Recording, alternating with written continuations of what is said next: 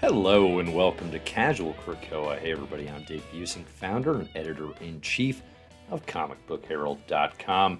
You are listening to Comic Book Herald's Casual Krakoa. Today we're going to be talking about all the X-Men comics that came out today, including Sabretooth #1, the excellent #1, and of course, X Lives of Wolverine #2. If you're here with me live, first off, thanks for joining. Let me know if you can hear and see everything okay in the comments. And also, as I'm going today and talking about the day's X-Men comics and what's good, we will be taking some questions. So get in any questions that you have. I will address as many as I can. The Super Chat is open and available. If you'd like to show your support for Comic Book Herald, that is greatly appreciated. I will look to answer those questions and prioritize there.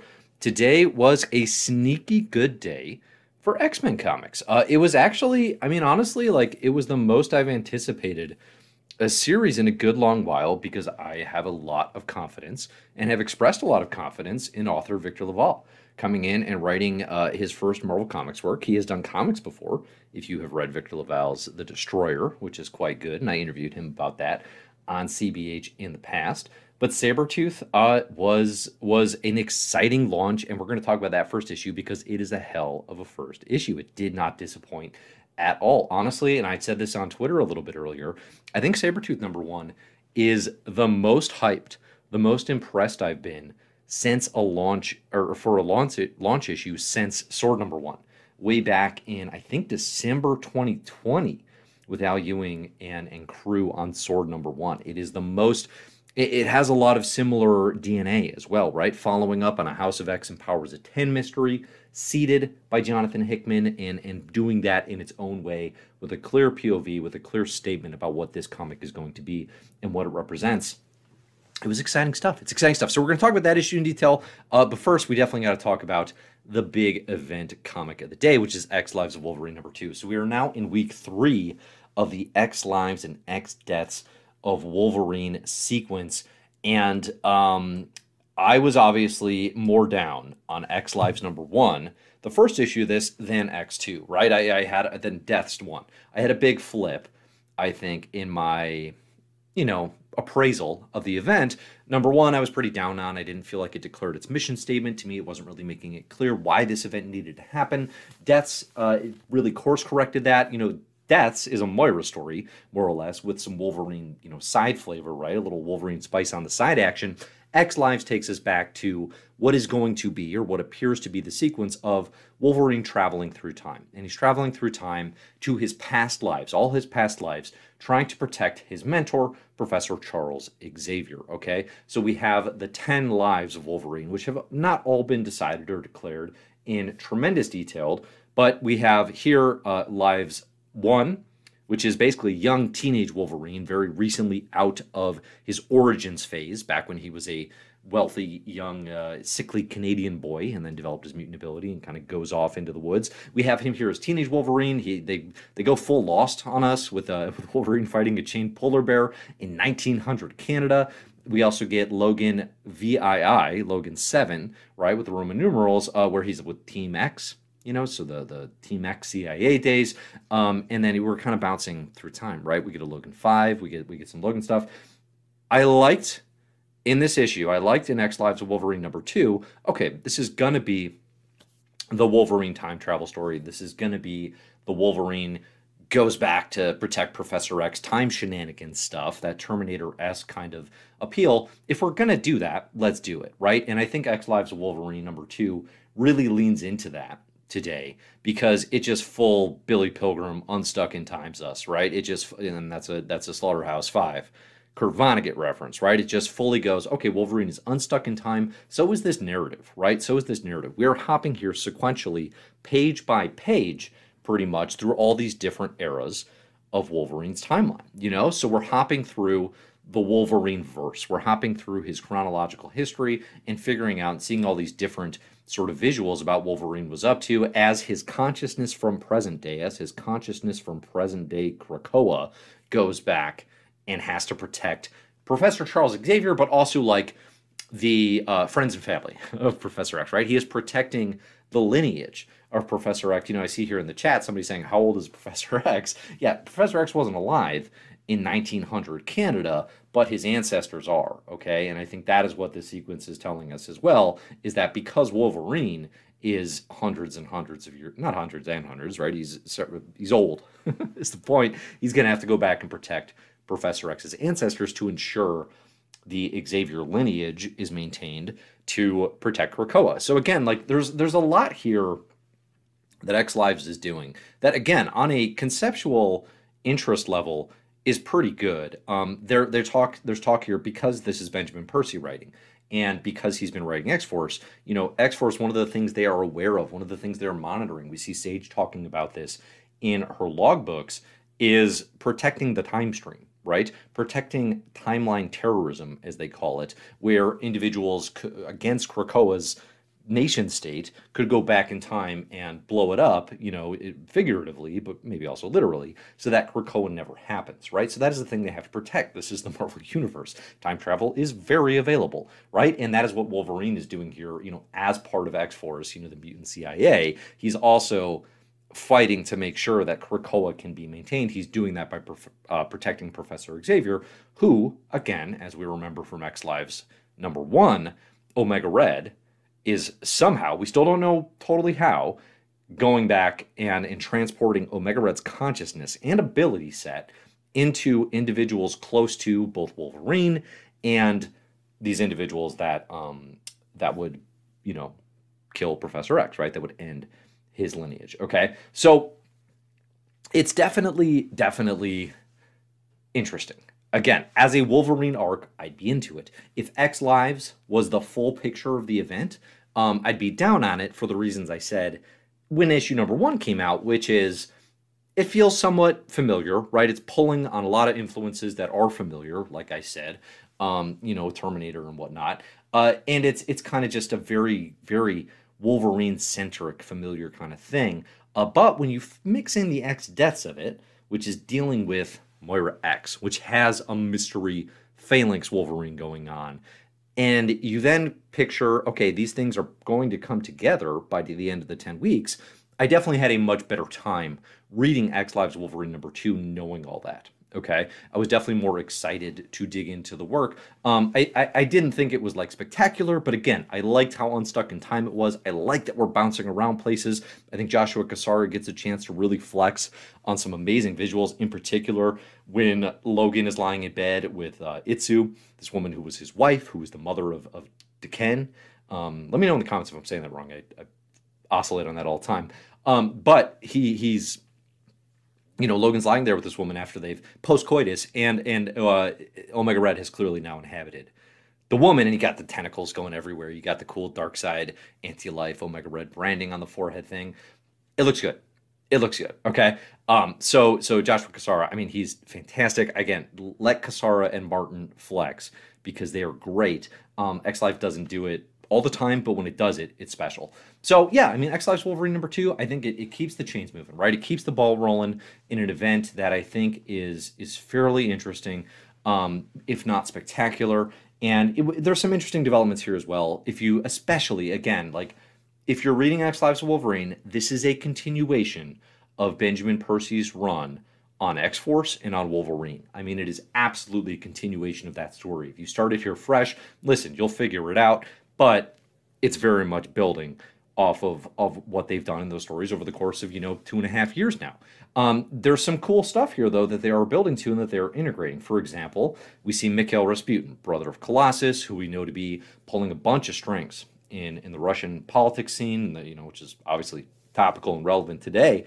But we see him here kind of ghost-like enter into Omega Red while Omega Red is on. X-Force had convinced Omega Red that they were going to try and give him a test trial and integrate him onto their team. Now, X-Force is doing this knowing that Omega Red is a mole from Vampire Nation, Dracula's Vampire Nation, and they kill him, resurrect him without memory of that.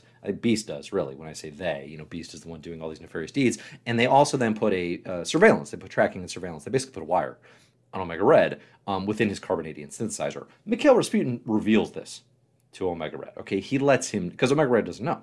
And he lets Omega Red know here in a very brief sequence, which explains what we saw back in X Lives of Wolverine #1, where Omega Red comes to Russia and is basically like, okay, Mikhail, let's talk.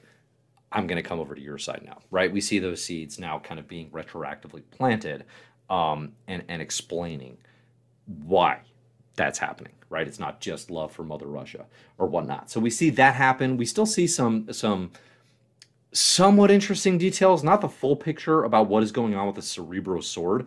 I'm still mad the Cerebro sword wasn't properly in Tennis Swords. I just got to throw that out there. It has nothing to do with the comic, but man, that would have made sense. But the Cerebro sword is in X-Force #1, way back, start of the Dawn X. Professor X is assassinated immediately. The Cerebro sword is the Cerebro helmet he was wearing, got blasted to pieces. Magneto made it into a sword. Cool idea.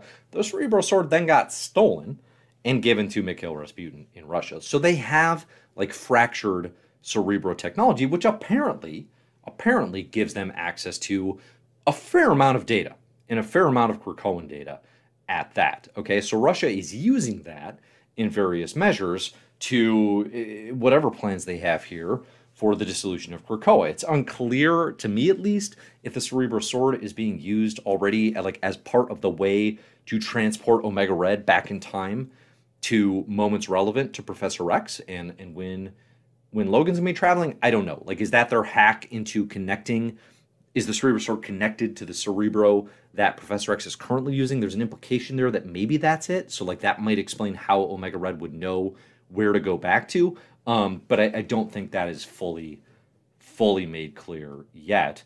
I'm seeing a comment here. Omega Red's story is going backward in each issue.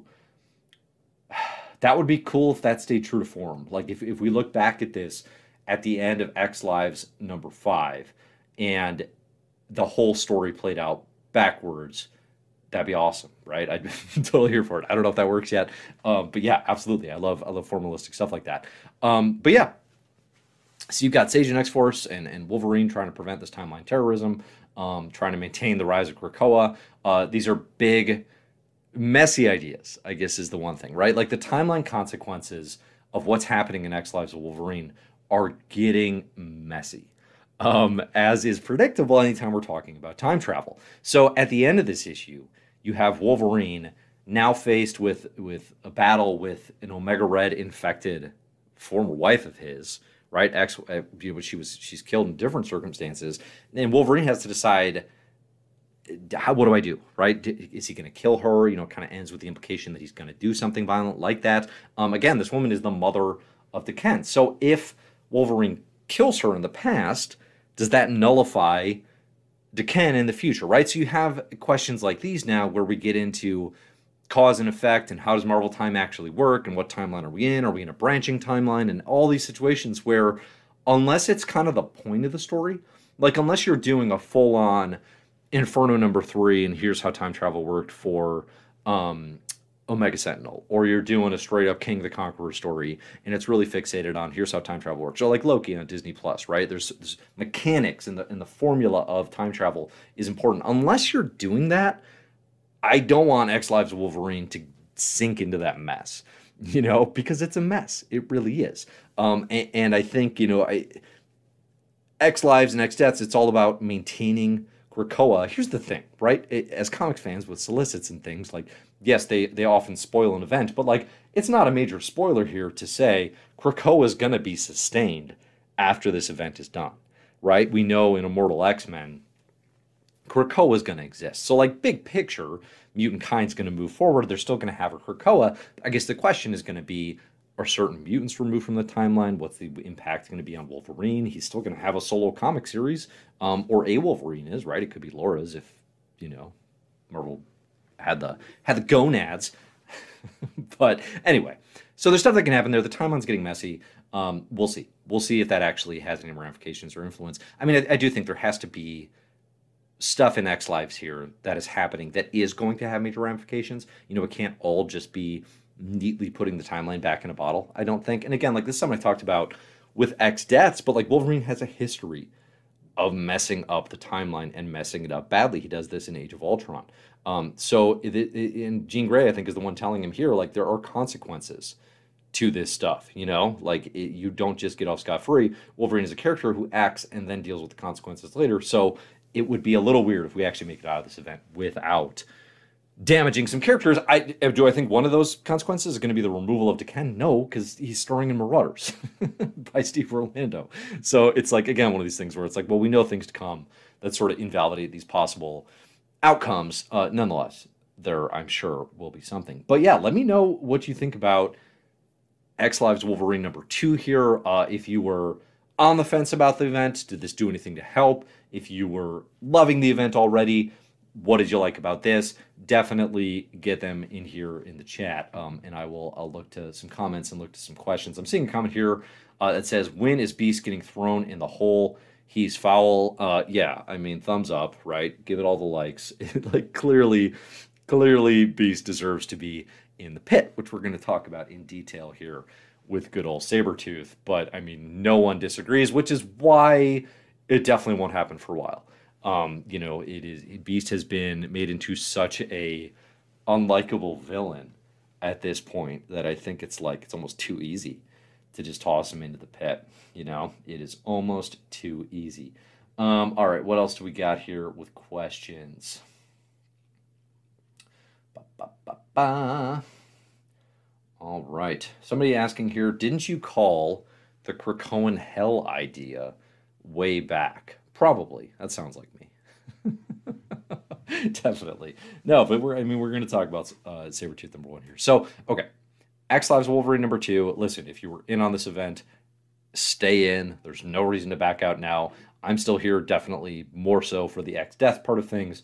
But now that I know everything's connected and kind of where it's going and what the mission is, yeah, I mean, it's a fun thing to read week to week. I've got nothing against it. Speaking of things that I've got nothing against, Sabretooth #1, writer Victor LaValle, artist Leonard Kirk, colors by Rain Barrio, letters by Corey Pettit. Like I said, I was hotly anticipating Sabretooth #1. It did not disappoint. It's really, really a great launch issue. It's only a 5-issue mini too, which is like kind of nice, honestly, because okay, we're coming in hot, we're doing the thing, and then we're getting out and we're on to something else. I think that end timeline here with something that feels a very high quality is actually very exciting. So for those who don't remember, why is there a Sabretooth miniseries? And I gotta say too, like, historically, like in a vacuum, right? If it's 2017 and Marvel's like, hey, we're doing a Sabretooth 5-issue miniseries, I have zero interest in that. Like, absolutely none.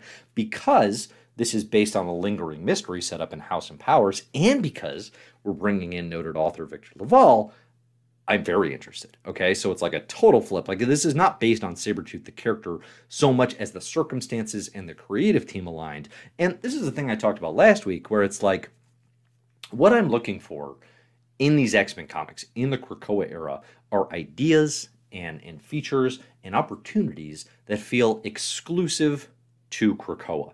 Sabretooth has had miniseries or one-shots in the past, but they're all just kind of the same X-Men comic type stuff, right? It's Sabretooth and he's big and violent and mean, yada yada.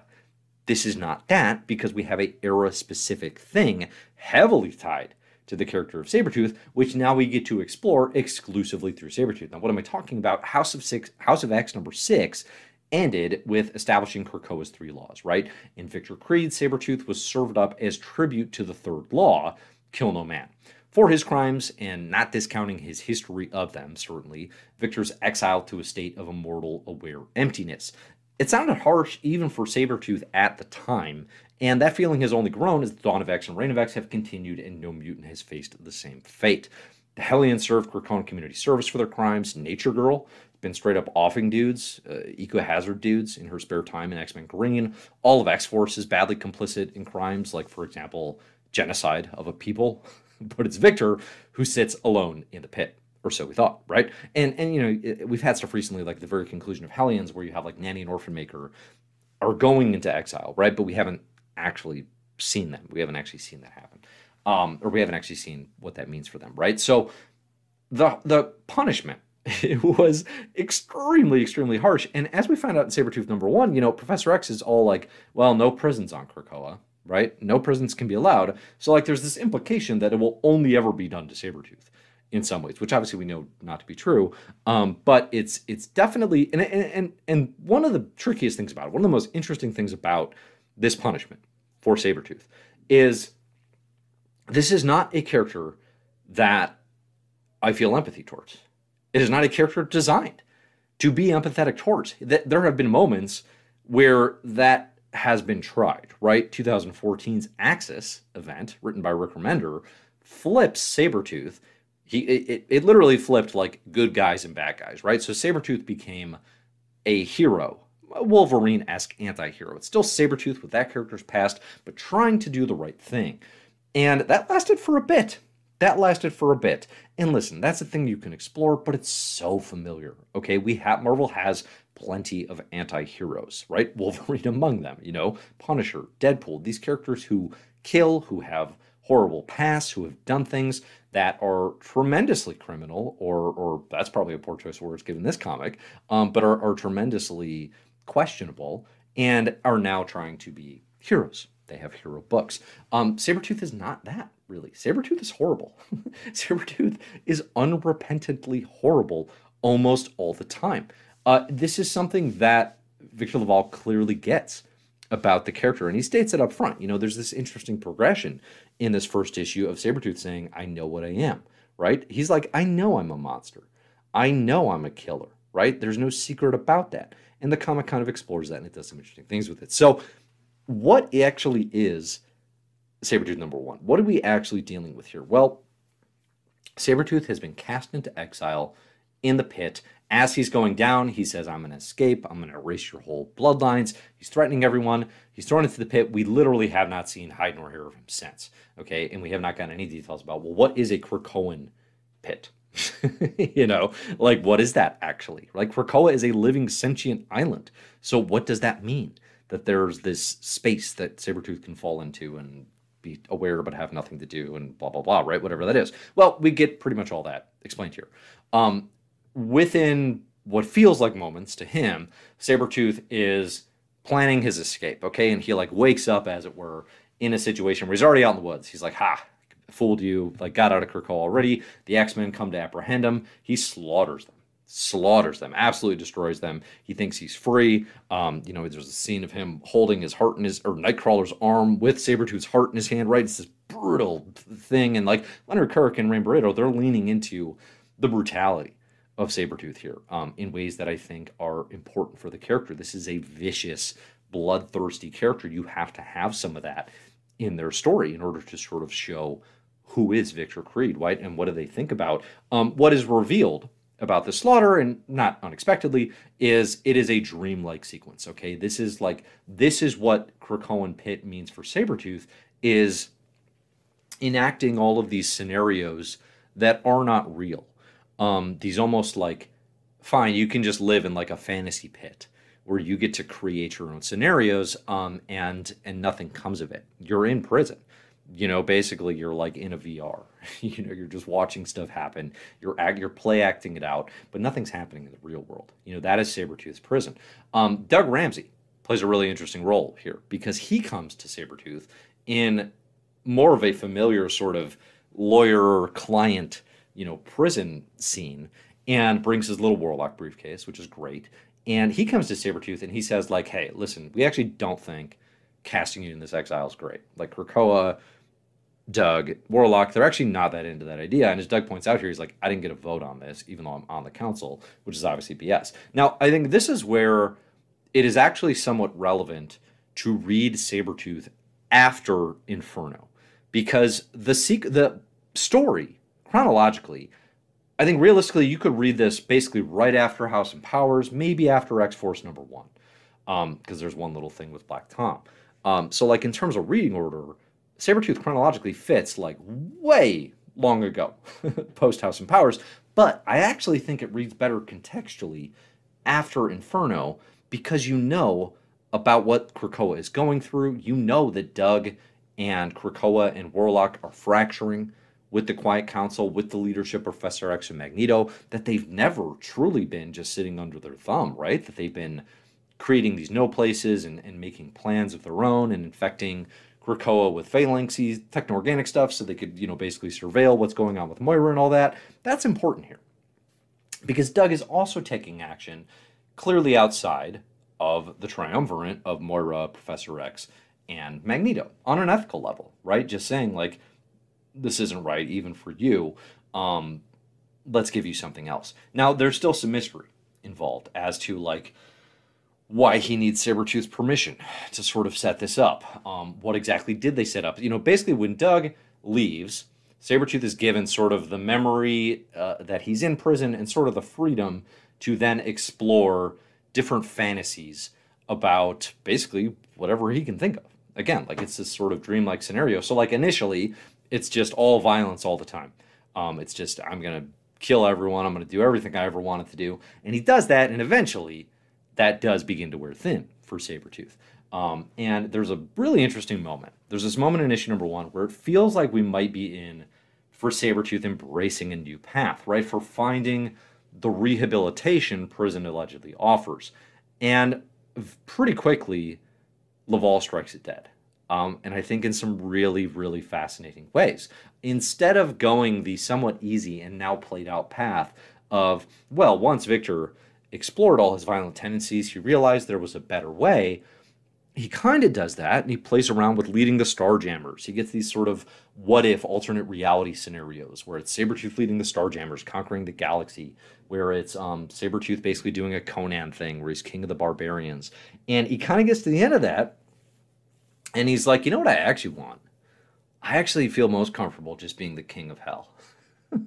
Like, that's Sabretooth's deal. He's like, I'm going to be Mephisto, basically.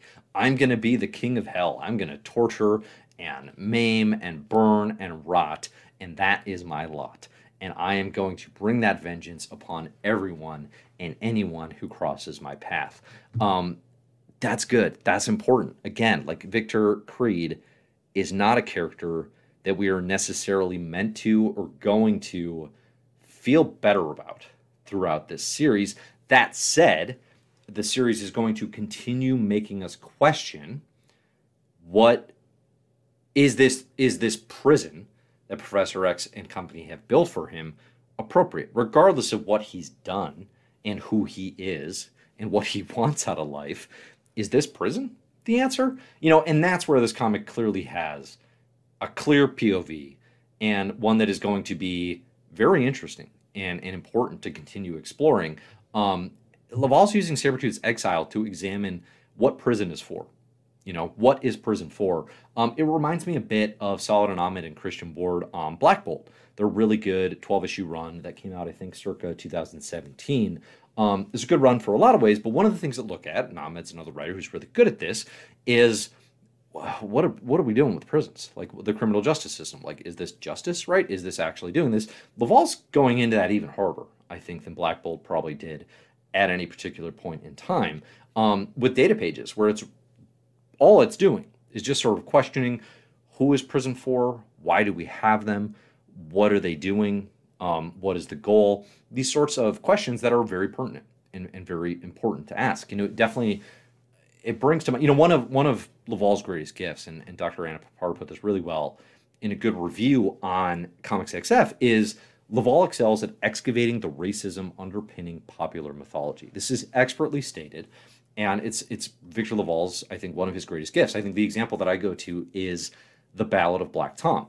It's a short, maybe novella. I don't know if you call it a novel, but it is playing off of H.P. Lovecraft's something at Red Hook. I forget exactly what it is. And it is basically saying H.P. Lovecraft, big racist, right? Notorious racist. Not just like, of the time. Like, no, he was like racist upon racist for the time. The Red Hook story is one that stands out where you can see like, oh yeah, like this is one of the most influential, acclaimed supernatural horror writers of all time. But obviously they have these really gross tendencies. Laval takes that, looks at that popular mythology, does his own spin on it, right? Sort of reintegrates, okay, now let's still have a supernatural horror story, but let's put the racial elements on top. Let's sort of reclaim that and reimagine what that can be. Sabretooth isn't going to be that exactly, right? Because Sabretooth is a white guy, right? Sabretooth is not a person of color, a minority, mutant, right? But the mutant metaphor, as it stands, in some ways allows to sort of operate as a stand-in for that. It's not the same thing. It never should be equated, and we shouldn't be comparing and contrasting, but that's what the mutant metaphor does, right? It for a lot of groups, it allows them to sort of see themselves as ostracized, right? And there are varying degrees of that are effective and that are correct and that's a large conversation. But this is Laval's gift, right? This is what the author does in a lot of their really well-known works. I've been listening to The Changeling on audiobook approaching this. Highly recommend the writing of Victor Laval. I would say my entry point and what I would recommend is The Destroyer comics that came out via Boom Studios, which is a African American take on Frankenstein, and then also the Ballad of Black Tom, I think is excellent. And again, it's not too dense. I would highly, highly recommend that. But also read the Lovecraft, okay? Read the Lovecraft with it. That helped me a lot personally, just to see like, okay, what are we actually bouncing off of here to reclaim this thing? So again, Sabretooth is not going to be exactly that, but like I knew going into this, okay, this is going to reflect on what prison is, and it does so very clearly. It does so with clear-eyed focus, in asking some interesting, challenging conversations. And I think one of the best things you can do in superhero comics, a lot of times, is ask questions that you don't expect from a superhero comic, and don't provide easy answers, right? Superhero comics, that historically are based around easy morality. A lot of it, right? And it's part of what Stan Lee and Jack and Steve Ditko made so appealing about Marvel in the 60s was reducing the easiness of the morality, adding more nuance, adding more gray to that, okay? And I think Sabretooth is going to do that now in its modern way in 2022. So there's going to be a lot more to say about that. I would say, again, like, it's going to open interesting questions. For me, one thing that definitely I was thinking of a lot as I was reading about these issues about criminal justice and the reform that's needed. I was thinking about a lot about Ava DuVernay's 13, a documentary that you could, I think, probably still watch on Netflix if you have access to that. That is highly recommended as well.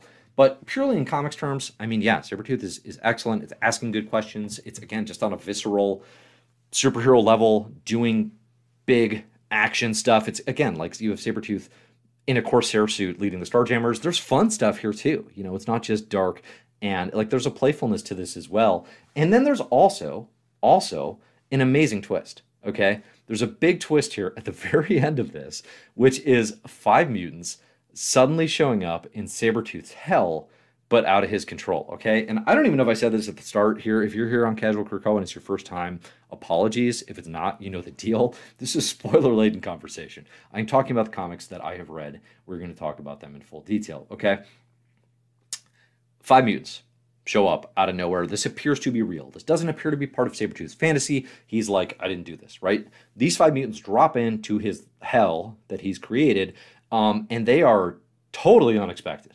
Totally unexpected. Madison Jeffries, Oya, aka Idy, Necra, Melter, and Third Eye, who I believe is a new character. I've no familiarity with Third Eye. I looked it up. I couldn't find a Third Eye. Well, I could find Third Eyes, but not this one. And so Madison Jeffries, I have probably Madison Jeffries and Oya I have the most familiarity with. Okay, Madison Jeffries is a character who actually debuted like way back in John Byrne's Alpha Flight in the 1980s. And long story short, good with machines. A mutant who's real good with machines, to the point that he fell in love with Danger. This is in X Club. Okay, this is, I think, a 2011, maybe 2010 series. It's written circa the Utopia era, when the X-Men have an island nation off the coast of San Francisco. It's a Cy Spurrier written joint, X Club, and it's got a bunch of Dr. Nemesis in it. It's got Madison Jeffries and Danger in the relationship. If you have one read that you can go to sort of be like, who is this character? What do I need to know? Check out Madison Jeffries in X Club. It's a 4-issue mini, again, written by Cy Spurrier. But again, like, good with machines, fell in love, had some sort of romance with Danger. Danger is the sentient Danger Room technology, who was debuted in the Astonishing X-Men run by Joss Whedon and John Cassaday. Okay, but is very much a artificial intelligence machine sort of thing. And Madison Jeffries and this individual have a relationship. We have not seen Danger in this era. Danger is not a standard mutant. Whether Danger is a mutant or not, it could be classified such way, is a debate, I suppose. We have not seen Danger. We have not seen Madison Jeffries. Suddenly, here's Madison Jeffries dropping in to Krakoan Exile Hell. Okay, what happened there? That's an interesting story. I definitely want to know more. It's not that hard to see Madison Jeffries taking issue with Krakoa's maybe lack of acceptance of Danger, of lashing out, add a humanity that was maybe manipulating Danger in some way, right? There's a lot of directions that story could go, but it's not hard to see. Oya is interesting as well, okay? I would say if you're looking for a read for this character, I would push you to, it's definitely a Jason Aaron favorite, a key character in Schism, but I would actually go straight to like Wolverine and the X-Men. ID establishes a romance, a friendship of sorts with Brew, who's obviously a really, really fun character, and is just one of these young mutants. Now, Oya is probably not necessarily the most surprising, but definitely the most surprising in terms of like who would get exiled on Krakoa character, because she is generally like pretty good, like not a villain, right, of sorts. So what is the story there? What is she doing there? Again, these are all really, really compelling stories. Then we have Nekra, who has been around since the 70s. I think is a Steve Gerber creation, has a really complicated and messy 1970s origin that I won't even go into because I can't.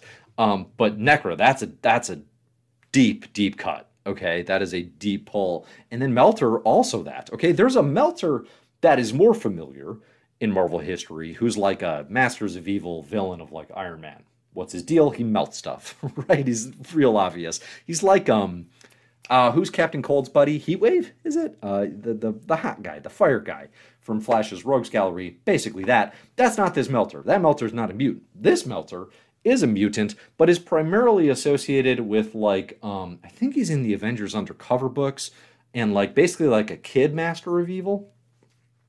Okay, so this Melter seems to be landing in a Krakoan hell prison isn't the wildest thing, but just having this character around is surprising. And then, like I said, Third Eye, I don't think we know anything about because I think it's a brand new character.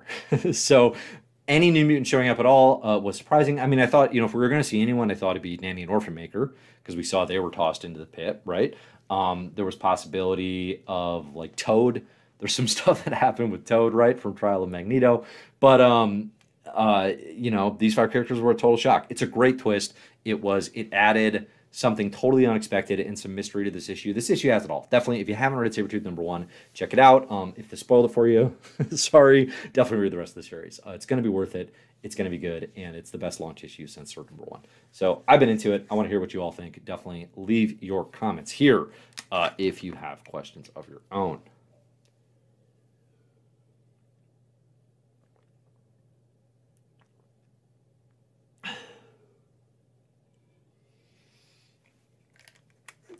Interesting question here from Warren. Would Danger be on the side of Orchis Omega AI or maybe Doug's secret weapon? I mean, yeah, like that's why Danger would be so interesting in this era, because now, like, we clearly have this setup as established by Hickman in Inferno of it's mutants versus AI, right? That is the real war here. That is the real battle. Where does Danger fall on that side, right? Because Danger is part of AI, but has long had these connections with mutant kind. Warlock is in an interesting package, right? So does Danger maybe fall in this unexpected third party as led by Doug, Krakoa, and Warlock, Bay the Blood Moon, right? They start building allies. Could Danger be a part of that group? I would love to see it. I think that would be a great fit. I have to think that Madison Jeffries' story is going to involve Danger in some capacity. It would be surprising to me if it didn't. But again, we will see, and that's part of why this series is going to be so exciting. Question here from Cole in the Super Chat. Thanks for your support, Cole. The question is, will they ever bring Morph back? I have so much affinity for Morph because of the X-Men 90s animated series. I was definitely shocked when I started reading X-Men comics to realize, like, oh, Morph's not anything. Like, Morph's not in comics at all. Morph debuts, I think, actually in Age of Apocalypse as like kind of a different-ish version, and then shows up in one of my favorite early 2000s runs, Exiles, which I really, really enjoyed. Speaking of early 2000s favorite runs, Ecstatics, come back today with the excellent, right? But yeah, will they bring Morph back? I mean, I don't know who 616 Morph is, I guess, actually, now that I think about it, right? I only kind of know these alternate reality versions. They should bring who is 616 Morph? If they are a mutant, let's get some Morph action on this island. There's no reason not to. You got X-Men 90s animated series coming back on Disney Plus. You got a House of X version in comics that's going to be coming out, written by Steve Fox. Yes, it's time to bring Morph back. I completely completely agree. I'm here for it. All right, what other questions we got? Let's see. Question is, does Charles and Mags remember they fought with Nimrod and Omega? This question is referencing Inferno number 4, where Professor X and Magneto had that all-out throwdown with Nimrod and Omega Sentinel, in which they both died. They were then brought back by Emma. Would they remember this fight? That is an interesting question. Well, the first thought would be no, because it happened and presumably the backups happened previously. Now, the counter to that would be, well, Professor X is literally wearing a Cerebro helmet while it's happening. So, like, is he actually capturing everything that happens to him in sort of a permanent backup? Like, can Professor X lose memories because of the way Cerebro works? I don't know. I don't know if he's just perpetually backing up his own person in a way that he can uniquely do for himself because it's him versus anyone else. I also don't know. I mean, I guess the follow-up question is like, well, does it matter? Right? Does it matter if they fought with Omega Sentinel and Nimrod? And I guess actually it kind of does, because that more clearly declares who their antagonists and the threats are in some ways. Because they already knew Omega Sentinel and Nimrod were with Orchis, but they see them actually kill all the Orchis humans and obviously just give the sense of like, okay, that's not the so actually, yes, that does solidify who the threat is. It seems like a possibility that Marvel could get away with, or the X-Men writers could get away with, by saying, well, Professor X backed that up so he remembers. That feels like a possibility, but I would say it's still TBD. Still TBD in terms of officially declaring that. I mean, yeah, I'm seeing here from Xavier, it was the whole point that they would not remember. I mean, I don't think it was the whole point of that issue, but it certainly, it is a possibility that they could. I think the way typically that this has been written in X-Men comics is when individuals die, they do not remember, the last few hours of their life or whatever it is, because the Cerebro backup wasn't officially running, at the time, so they lose those hours. Cole jumps in here to say, wouldn't the Eldritch Orchard back up those memories? Guys, we talked about this last week, I want to say. My understanding of the Eldritch Orchard is like nil. It is. We have a magical garden of mutant memory. It could be backing up absolutely everything. There could possibly be no more mutant memory loss, but that's not what we've seen so far in comics. So will that be the impact of Trial of Magneto, that there's no more mutant memory loss if they die? It could be, but that has not actually been done, and that has not been declared or utilized in any story yet. So I think it's a good question. It's really something that I think we need more clarity on, because there's a temptation here, I think, early, and I don't think this will actually happen, but there's a temptation to just like, maybe we just don't ever touch Trial of Magneto, but it just happened and it did a lot of big stuff. The timing of Trial of Magneto was so weird. That story, is doing this big thing. It's dropping things like Scarlet Witch's magical memory garden for mutants, but then it's coming out at the same time as Inferno, so it kind of gets lost in the shuffle. It's kind of not the main thing that everything's playing off. It's a weird one. I do think it'll come back. I do think we'll play with it, and actually get some answers. Hopefully, because that's too big a thing to drop in there and just be like, well, it can bring back Thunderbird. We'll do that, but otherwise, no one touched the magical memory garden.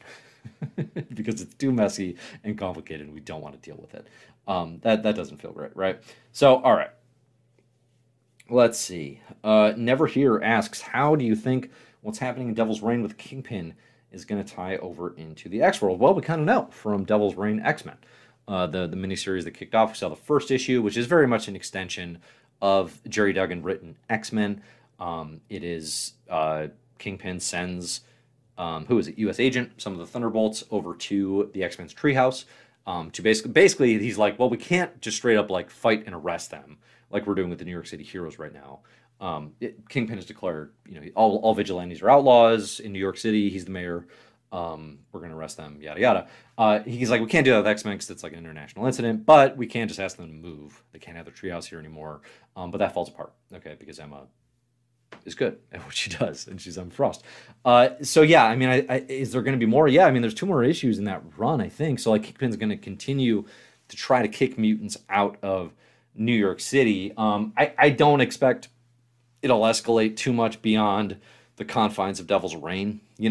I don't expect it'll be much more than the X-Men doing these sort of political back and forths with Kingpin and the Thunderbolts, and like they're not actually gonna escalate to Krakoan War over the Kingpin's action in New York City. I don't expect. But keep reading that series to find out. I mean, it's good. Like, it's good stuff. You got Phil Noto on art.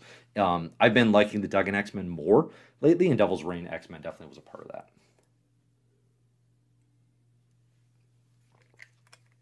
I'm seeing the comment here.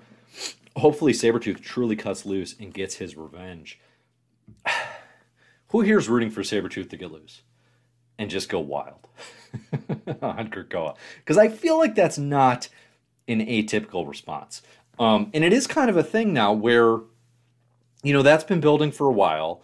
And I think a lot of fans, a lot of readers, there's a lot of people on Krakoa that kind of have it coming, right? That kind of have it coming. And like Inferno kind of gave it to Professor X and Magneto, right? And Moira is now on the run and dying and everything's going wrong, right? But, Beast has it coming. The rest of the Quiet Council, they're not above criticism here. And Sabretooth's wrath. Who does Sabretooth kill last? Kate, I guess, because she wasn't part of the Quiet Council when that decision was made. Who does his vengeance leave for last? Mystique, I feel like, could go either way because they have a history. They had romantic ties for a while. I think they had a kid at one point, which is wild. But also she didn't have his back, and they were on the mission together where we killed those people. So I don't know. Yeah, Kate's definitely last. That's all I know. Dove here asks, how do you feel about Marvel insinuating that the mutants are deviants in this summer's upcoming event, Judgment Day? Yeah. So, I am actually fairly excited for Judgment Day. Marvel events can go a few ways. Generally, my take is if they are coming out of an event, or if they're coming out of a series by a creator that I like and has been doing a good job on that series, I'm probably fairly excited about the event and have optimism about it, right? Devil's Reign's a good example. The Chip Zdarsky and Marco Cicchetto run on Daredevil has been awesome. So Devil's Reign, I'm like, yes, this will probably be good. It's by these two creators who are good. It's been okay so far. I don't love it, but it's fine. Judgment Day is going to be Kieran Gillen writing. Kieran Gillen's writing the awesome Eternal series right now. He's going to be writing Immortal X-Men, and it's going to have some Avengers-y stuff as well. Really dealing with the Eternals' feelings, apparently, about whether or not the mutants are basically deviants, right? In the Eternals, they hunt and kill deviants. Many of them do, right? And that's something that's being explored in this Eternals run. I am initially and naturally resistant to these types of big swings about how the Marvel cosmology of like where heroes come from ties back to more Eternals and Celestial stuff. So the most recent example would be in Jason Aaron and Ed McGuinness's Avengers in the first arc, in a run that has gone on to be one of my least favorites, I will say. In the first arc, they're basically like, hey, the Avengers and the fact that there are superheroes on this Earth, why they pop up so often, is because a Celestial died here and puked in your water. Okay, that's almost entirely true. And I don't love that. It's not my favorite thing that's been done. I mean, I kind of like the accident of it almost, but kind of trying to be like, okay, Celestials, like, they didn't plan for this. It's an accident. Like, it's a freakish thing that happened. But you're tied to Celestials now. I don't know. I don't need it. It doesn't add a lot to me, to the Marvel cosmology and sort of the superhero universe that I've enjoyed so much of. There's the potential with Judgment Day to fall into similar traps. Now, I think Gillen's too smart for that and has played with the idea and the mythology here too much to really fall into that. So if we're going to say that mutant kind are actually deviants or an offshoot of deviants from Eternals, oh, that's a tricky one. That's a tricky one. I don't know that I like it. I am definitely, my natural inclination is to be resistant to that because it's change, and we always fear change, right? All kinds of change.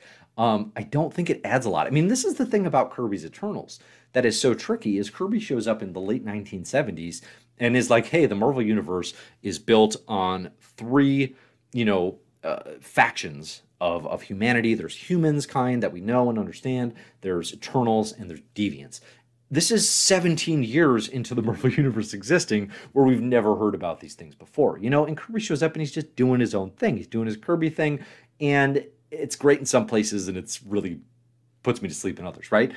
That run. But now, years and years and years and decades later, trying to sort of reintegrate and map it because the Eternals are relevant for the first time ever in the Marvel Cinematic Universe, that's potentially dangerous. That's potentially a thing that I don't want to see happen. I mean, I think realistically, like, yeah, I mean, I'm seeing here from Cole in the comments, I hate it, thanks. Like, yeah, I kind of agree. It might be a thing that they tease out there and say, oh, we think they're deviants, and then actually that's proven to be not true. That would be fine. I just kind of don't love messing with where mutants come from in these ways, because it just kind of raises really large questions that Marvel is not situated to answer and that none of these series are ever really about. I mean, in some ways it makes sense, right? The deviants none of them are the same. Could there be an offshoot of deviants where that becomes what we now know as humans with the X gene mutants? Like, yeah, you could do that. I just don't know what it adds, I guess. I just don't know what it adds. And that's the biggest challenge. I mean, I guess too, like, I don't remember exactly. I didn't follow these promos super closely yet because I haven't done a dig in it. But I think maybe that quote was from Druig, and Druig's a lying liar who lies. So if that's who it's from, then it's also like, all right, I'm probably having this entire conversation about something that is not the intent of the book. That said, I'm looking forward to Judgment Day. I'm very optimistic about Kieran Gillen on Immortal X-Men. Judgment Day should be interesting because Eternals has been very good. So yeah, I mean, I'm here for it. It makes sense. It makes sense that the Eternals and now the Immortal X-Men on Krakoa would come into conflict. It makes sense. So events are a dangerous breed, but I think this one could work. All right, what other questions we got here? I want Sabretooth to be smart like he was when he was a prisoner in the mansion going through rehab.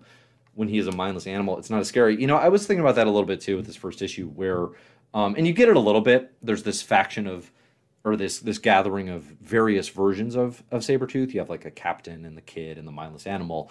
So Laval's playing with it a little bit. He seems to understand that. But we have had some really interesting takes on Sabretooth where he's extremely intelligent.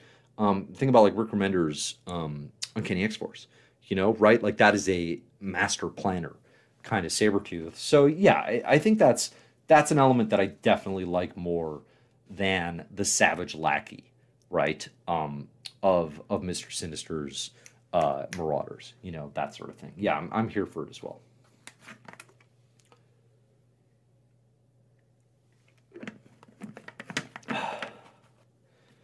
Let's see. Do I think mutants are already living on Krakoa in the MCU? No, I do not. I do not think that will be how mutants are introduced to the Marvel Universe on a secret island that no one has ever been to before, although I wouldn't hate it. I don't think I'd hate it. No, I kind of hate it. That's the Inhumans thing. All right, let's see. Anything else? Yeah, okay, cool. All right, so last thing. Get any more questions if you got them, and I will tackle what I can, and thanks for the good ones. So far today has been fun to discuss. The Excellent came out. The Excellent #1. It is not just a one-shot, as I feared. It appears to be, if not an ongoing, maybe it's at least going to get its 5 issues. Written by Peter Milligan. Art by the Allreds, Mike and Laura. Letters by Nate Picos. Wrote a really good book on comic lettering recently that everybody should check out if you are interested in the subject matter. Okay, here's the thing. I love X-Statix.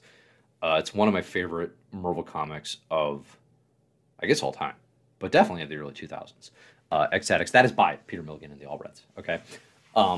It's awesome. It's so good. It takes X-Force, and in the pages of X-Force, which is the big beat-em-up, kill people mutant book, and it turns it into this mutant book about quest for fame and fame-hungry individuals and kind of just awful people at times. They're not a superhero team in any of the traditional sense. They're basically a reality TV show. It's very much reflective of what pop culture was like in the early 2000s and that hunger for fame on reality TV. But it's so much more. It does a lot more than that. It's just really smart, and it has a lot of cultural commentary and critiques that are very interesting. It does stuff that no other X-Men book is even approaching doing. If you have not read X-Statix, it is very worth going back to. It's why I love Dupe so much. Okay, when I talk about Dupe being so awesome on here and make jokes about Dupe, like that's where it comes from, right? That book. Plus, that was my introduction to Mike Allred's art.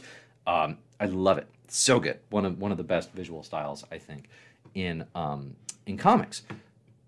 This team came back together. I think it was in 2020 with Giant Size X-Statix, and it was a reunion, one shot.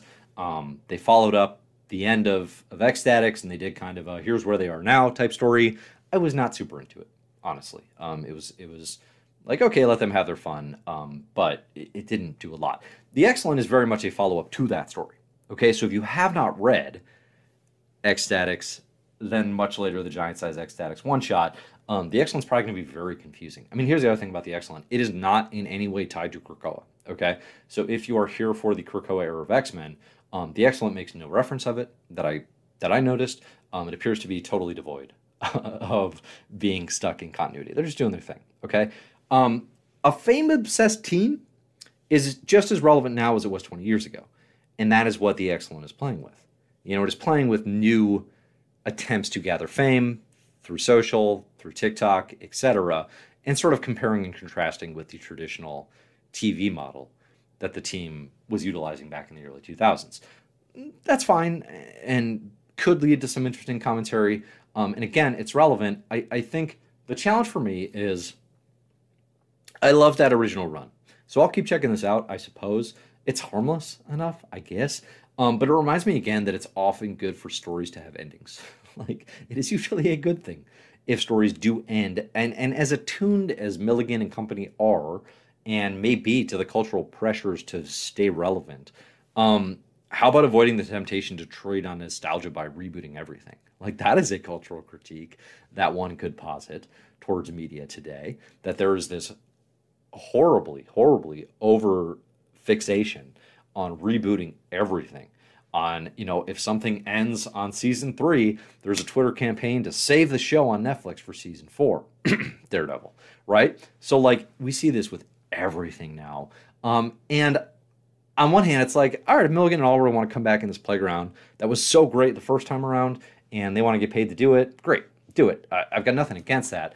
I'm just not real hyped for it, and I guess, too, it's just like it doesn't fit with anything else going on in X-Men, which is fine. Like, X-Statix doesn't necessarily need that. You know, Wolverine showing up is always more of a joke about the cameo power than anything. I don't know. This first issue did not do it for me. It mostly just made me want to go reread the original series and just see kind of how I felt about it now.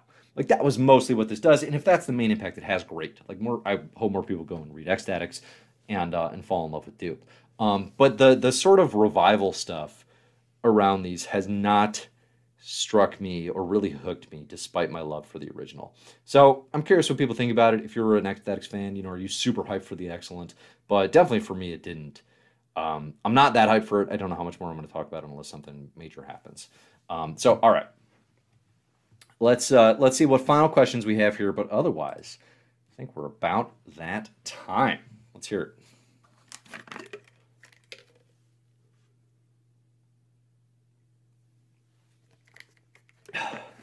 Any good Weird Mojo World stories worth reading?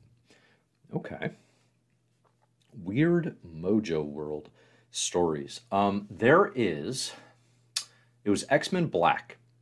It was written by Scott Aukerman, who is a comedian, does a bunch of Comedy Bang Bang, Earwolf podcast stuff. It's a Mojo solo. I think it's called X-Men Black Mojo. It's good. It's surprisingly good. I would recommend X-Men Black Mojo if you haven't read it. It is weird, but not in the way you expect, which is what makes it weird. Other stuff, you got to do the Claremont and Arthur Adams giant Mojo World annuals off the top of my head. Ooh. It's going to be mid-'80s stuff. What is it? Like, I'm going to guess New Mutants Annuals #2. That's my guess. I could be way off on that. That does some strange, like, I think that's when the X babies happen too. The team gets turned into babies, and also they're in Mojo World. It is a massive, dense cluster, but Art Adams on art is so good that it's actually worth checking out. Those would be the top two Rex that immediately come to mind. There was also in X-Men Blue and Gold, which are not go-to Rex of mine. There was a Mojo World crossover that I think those series maybe started with in the Marvel Legacy era, that I don't remember hating. So I guess that's okay. Let's see. We see in the comments here the Spider-Ham mini had a good Mojo bit in it. Okay, good. There you go. That sounds appropriate. Yeah, something like a Spider-Ham that is playful and joking is a great fit for Mojo World. There's definitely very little Mojo World taken seriously that I've ever been tremendously invested in. I think X Factor did an okay job with that, the Lee Williams written stuff. But generally, I'm not a huge Mojo fan. It's a concept that has kind of lived out its usefulness and purpose, I think, in a lot of ways. All right. So what other questions do we have? Okay. I think that does it. Good questions today. Thanks, everybody. Thanks for listening. Again, I'm Dave. You can find all my stuff at Comic Book Herald, comicbookherald.com. All sorts of good writing. If you want to see all of the X-Men comics in chronological order, I have reading orders for the entire Krakoa era. I do it every week when the new comics come out. I update where they fit. You can find those links in the show notes, but of course, just go over to comicbookherald.com and you will find it. Would you like a Return of the X Babies? Not really. I mean, I don't think I really would. But if Al Ewing was doing it, it'd be like, okay, maybe there's a good reason for this. Good question. If Al Ewing declares Return of the X Babies in X-Men Red, I mean, there's no chance I'm not reading that issue. So I don't think I want it to happen, but I could potentially buy in very quickly at just how weird and funny that could be. So, all right. Thanks, everybody, for listening. Find all stuff at comicbookherald.com. If you like the channel, please like, subscribe, comment. All that good stuff helps me out a great deal. And as always, enjoy the comics.